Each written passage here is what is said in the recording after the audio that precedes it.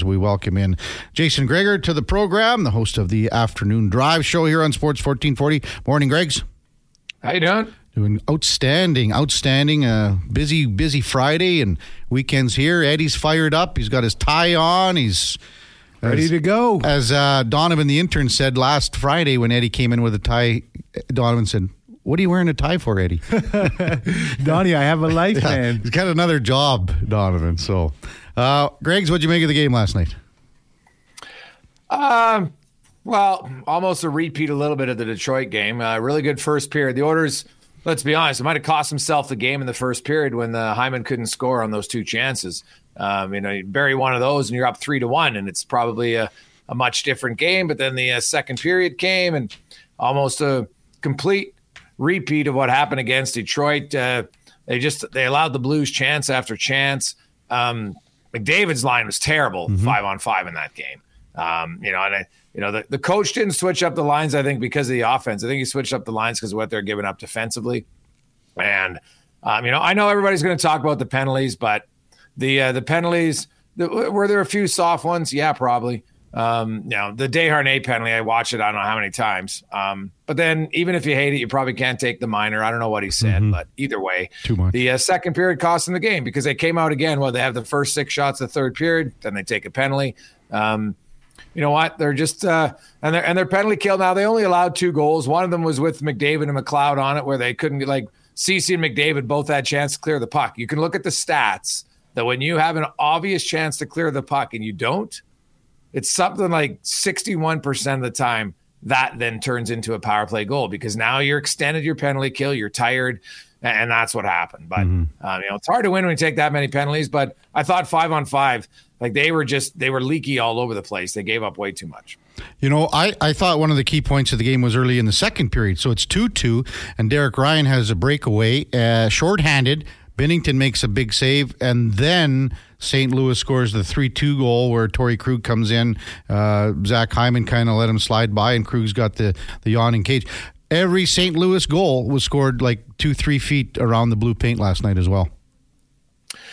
Yeah, the Oilers, it was a sloppy game, and we've seen signs of this, here and there in the last few weeks for the Edmonton Oilers. And so, you live by the sword, you die by the sword. Eventually it's going to get to you. But St. Louis's top line really just gave Edmonton fits all game. Kyrou and Thomas and then, Jake Neighbors, when he was on the ice, had a pretty solid game. And, St. Louis has been playing well.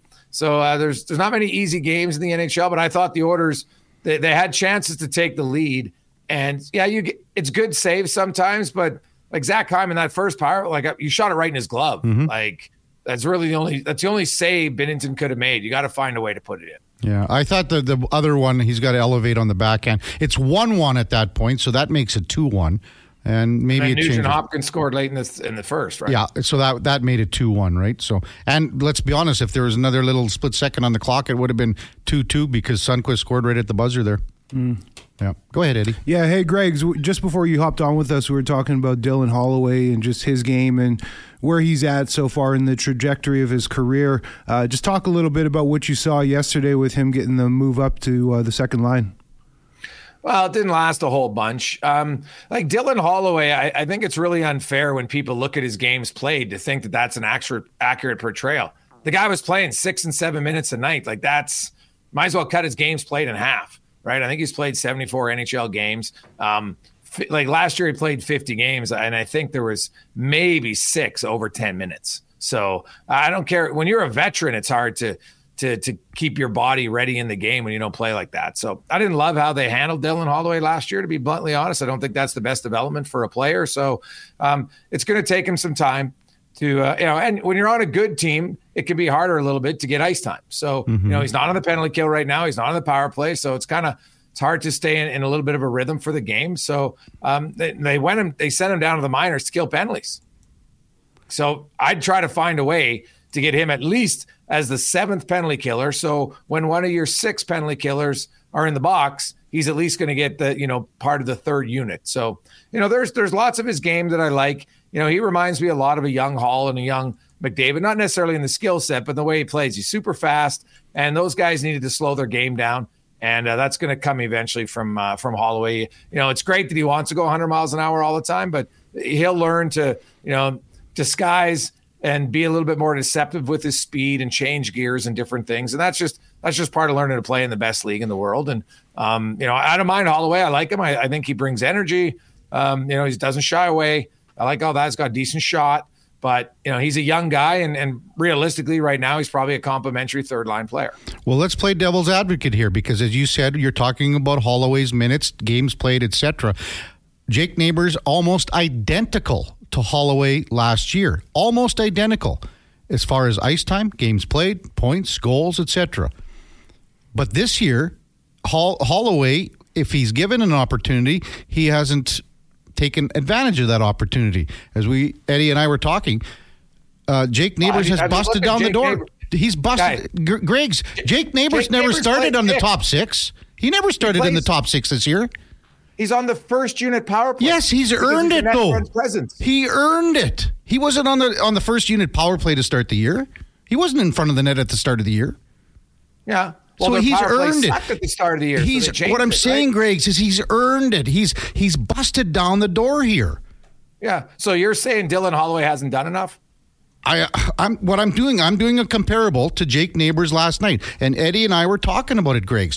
So at the end of the night, Jake Neighbours had a phenomenal game.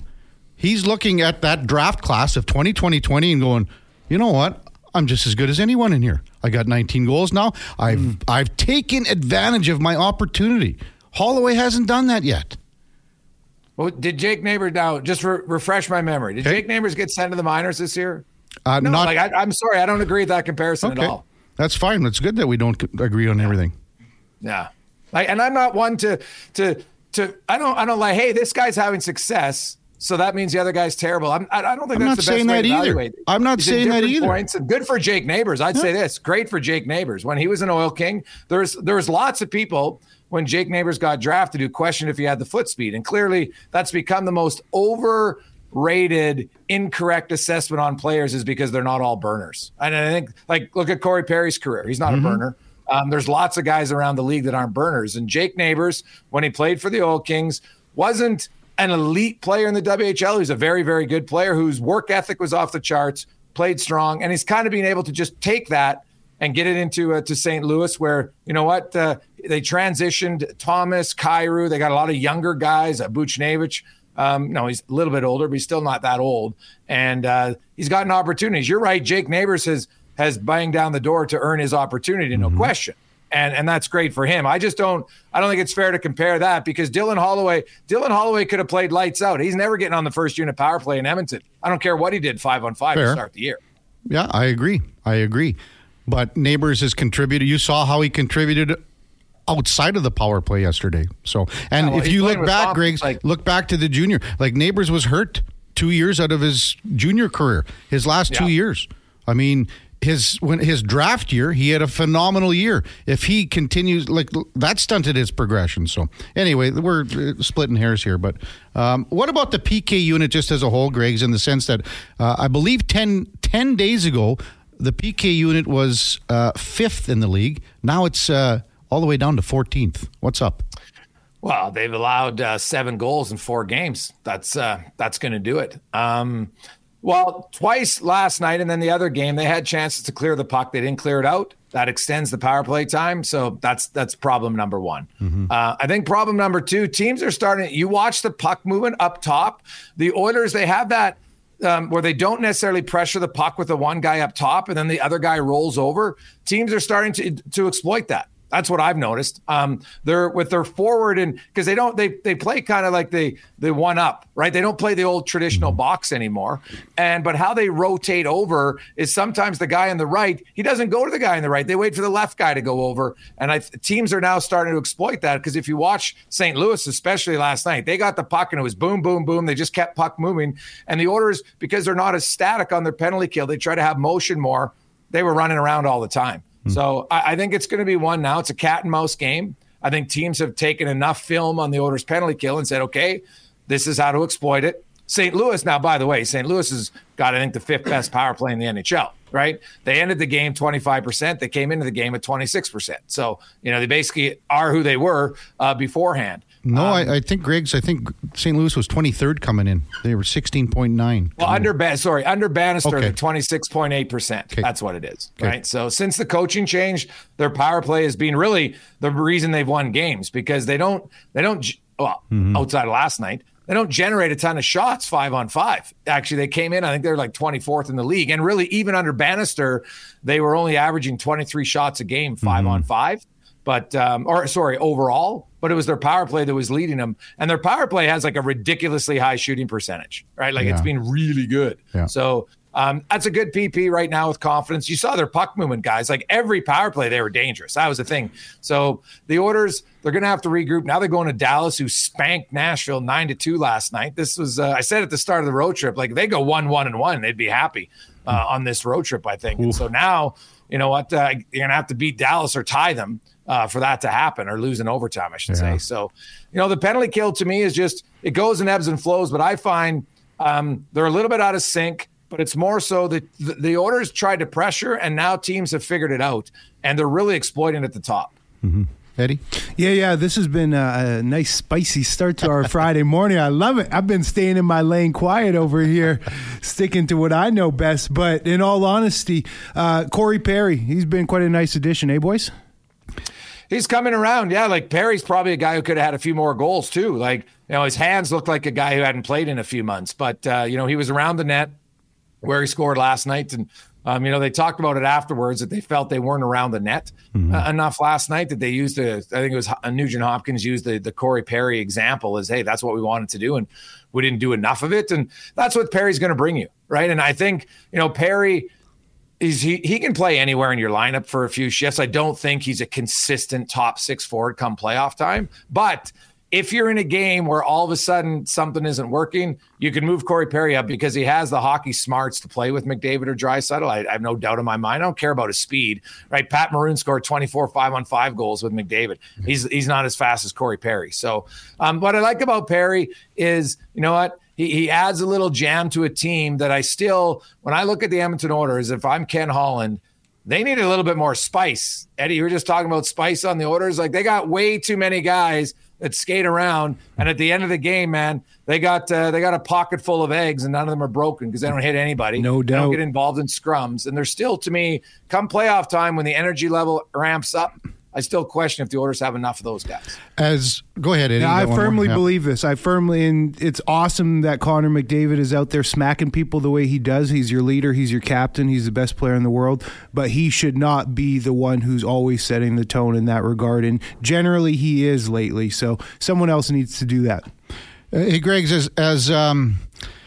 as poorly as the Oilers played in the second period, after that Perry goal, as you said, the Oilers were right back in, and Connor Brown hits the post, crossbar area. I mean, that goes in, and he can't buy one. We all know that. But that goes in. That's a different game coming down the stretch in the last 5-6 minutes. What did you think of Brown, though, last night? I actually thought that was one of his better games. He was all over the puck. You know, people like take him off the penalty kill, and I'm like, hey, Einstein's, he wasn't on the ice when they gave up a power play goal. Like, figure it out. Trust me, Connor Brown, it's been a disaster. Everybody knows it. But his work ethic last night, he was one of the Oilers' better forwards, without question. He created a lot of chances. Unfortunately, you know, right now, Eddie Steele or myself probably have a better chance of growing a full head of hair than he has of scoring a goal, which is facts. Facts. He can't buy one now. And once he scores one, I won't be surprised if he scores, 3 goals in a 10-game span or something. Because right now, like when he had that 2-on-1, the St. Louis Blue defender completely went over to the pass, and Brown still tried to force the pass. And that's a player who has no offensive confidence in my eyes. And I mentioned hitting that crossbar late, that was actually a really nice play. Mm-hmm. And if for lots of other guys that might go in, but right now for Brown, there's no If he didn't have bad luck, he'd have no luck around the net. Totally agree with you, Greg. That was that 2-on-1 with Janmark in the first period, shorthanded. Yeah. And it was a hope pass that, luckily for the Oilers, resulted in a penalty taken by the Blues in Karius. So, Greg, do you know what you got shaking, cooking coming up today at 2 o'clock on a Friday? Yeah, Craig Button will be by. We're going to talk, 3 weeks away from the NHL trade deadline. So we'll look at that. And, does the Jake Gensel injury impact anything? I don't think it does, but we'll talk to Craig as a GM. Are you going to get more of a? You send your doctor to go do a review of Jake Gensel before you acquire him, stuff like that. So, but we'll have low tide. We've got a lot of array of Wednesday. Oh yeah, Colin Chalk, the head coach of the Bakersfield Condors, and also we're going to break down, Kevin, how many times have the Edmonton Oilers had 7 or more consecutive penalties in a game? And do you have the research done already on that, or are you working on it? No, I've got the answer. Oh, I know the just for Oilers. Is there fans, multiple choice? I'll give you a little teaser. Okay. 7 wasn't the most in franchise history. Okay. And the most actually happened in a playoff game, if you can imagine. What? So that got to be going back a long time then, a bit. A little bit, yeah. But after the Cup wins. Yeah. Yep. Wow. So we will break that down. Oiler fans, I'll just give you a hint. 10 consecutive power plays. I haven't looked at anything. I'm betting that it has to be either against Dallas or Colorado. No, it was Minnesota in 1991. Wow. But they did have 8 also in a playoff game against the Stars in 2003. Whew. That's a lot of penalties. We'll break down, and then how many times the Oilers were the team that was getting the consecutive power plays. That should be higher, you would think. Yeah, but you'd think wrong. All right, Greg. Thanks, big guy. Take care, man. Have a good one.